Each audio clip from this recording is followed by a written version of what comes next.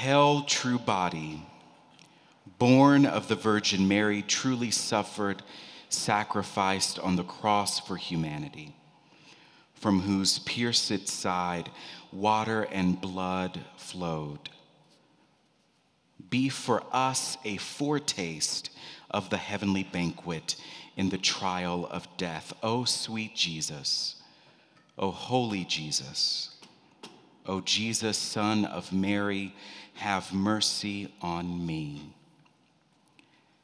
So reads a 14th century text of Eucharistic adoration, eventually attributed to a pope of that era. Popes get a lot of attributions that they probably don't deserve. At that time, the church was emphasizing that the bread and wine is the true body of Christ. While in the 20th century, and even into this one, there can be an emphasis on people, baptized, church-going people, constituting the true body of Christ. Varying circumstances tease out varying emphases. How I shop for groceries when I'm hungry and without a list is different from shopping on a full stomach and list in hand. There is richness in appreciating that the true body of Christ, like anything in our imaginative and material worlds, is not just one thing. It is both legion and singular. Gazing upon and handling and receiving the true body of Christ, whether it be bread or wine or in the personality of another baptized person, pulls us out of the contemporary trap of relegating Jesus, the church's sacraments and creeds, the stories of the Hebrew Bible and the Gospels, architecture, art, and music to past events. Our celebration of Holy Week in the waving of palms, vibrant processions, silence in the face of Jesus' suffering and our own suffering, our washing of other people's feet and having our feet washed, our vigil in the Garden of Gethsemane, veneration of the cross, and this is our deep, abiding, transformative participation in Christ's ongoing life. Please don't come up to me and say, this was a nice commemoration of Jesus' life, of the Last Supper, of Good Friday. We're not commemorating anything. We're participating in Jesus' ongoing death, suffering, resurrection. I probably sound a little bit more angry than I actually am. But I am a stickler for that. We're not commemorating, we're participating. This week of prayer and contemplation, now I'm very self-conscious that I sounded angry. So I'll smile as I say the rest of the sermon. This week of prayer and contemplation, grant each of us an entrance into the mysteries at the center of Christian faith.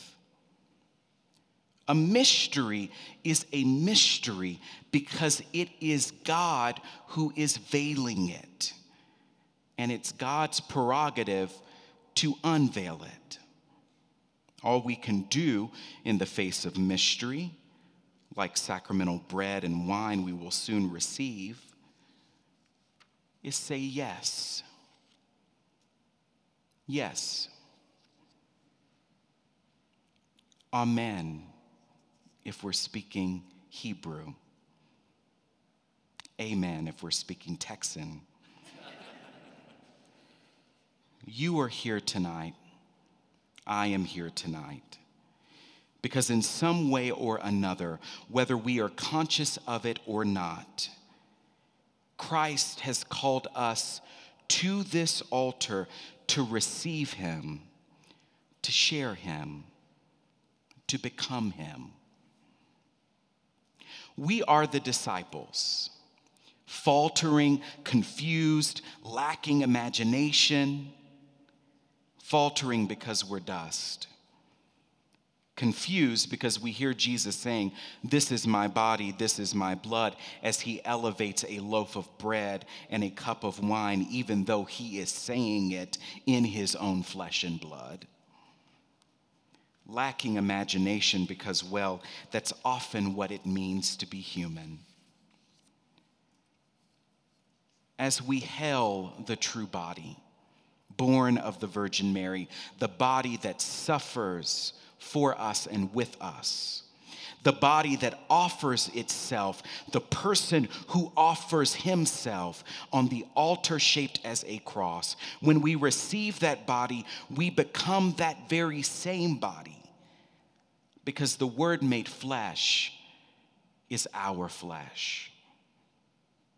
It is this body from whose side blood and water flow in death, birthing you and birthing me for the healing of a world made new even now. But before Jesus completes on the cross the sacrifice of his whole life, he kneels before his imperfect friends, works in progress, full of potential, and washes their feet as the true body. It is Peter, a saint in progress, who, when faced with the prospect of Jesus humiliating himself, since washing feet was not just the role of servants generally, but of female servants in particular, it is Peter who says, "Well, Lord, if you're going to wash my feet, wash my whole body." A misplaced enthusiasm that encapsulates the topsy-turvy nature of God's reign, God's kingdom embodied in the person of Jesus. Are you actually in charge? Peter seems to say. If we're all washing feet, who is the master and who's the servant?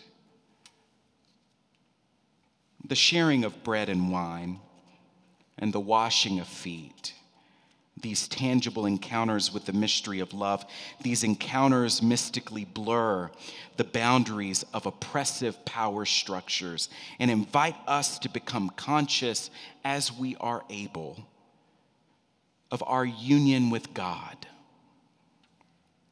our union with ourselves, our union with one another, and our union with the entire cosmos. We are already one. We just need our senses trained enough to celebrate this and live this.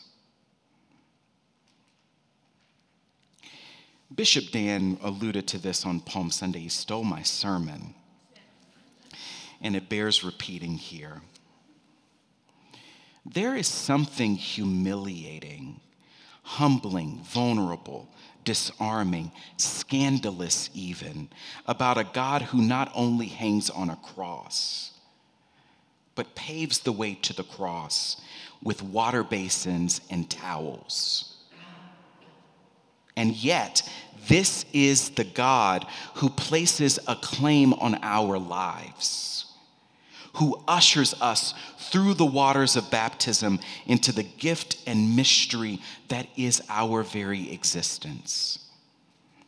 It is this God who entrusts the sacred work of love to us who prove time and again to not be very reliable, prone to wonder, prone to death and destruction and division. It is this God who entrusts us to love as Christ loves us. I commend this work and way of love to you today, not because I think you or I are particularly adept at loving, but because this work finds its genesis and steadiness in the God who kneels before us and whispers, okay, now give me the other foot. Amen.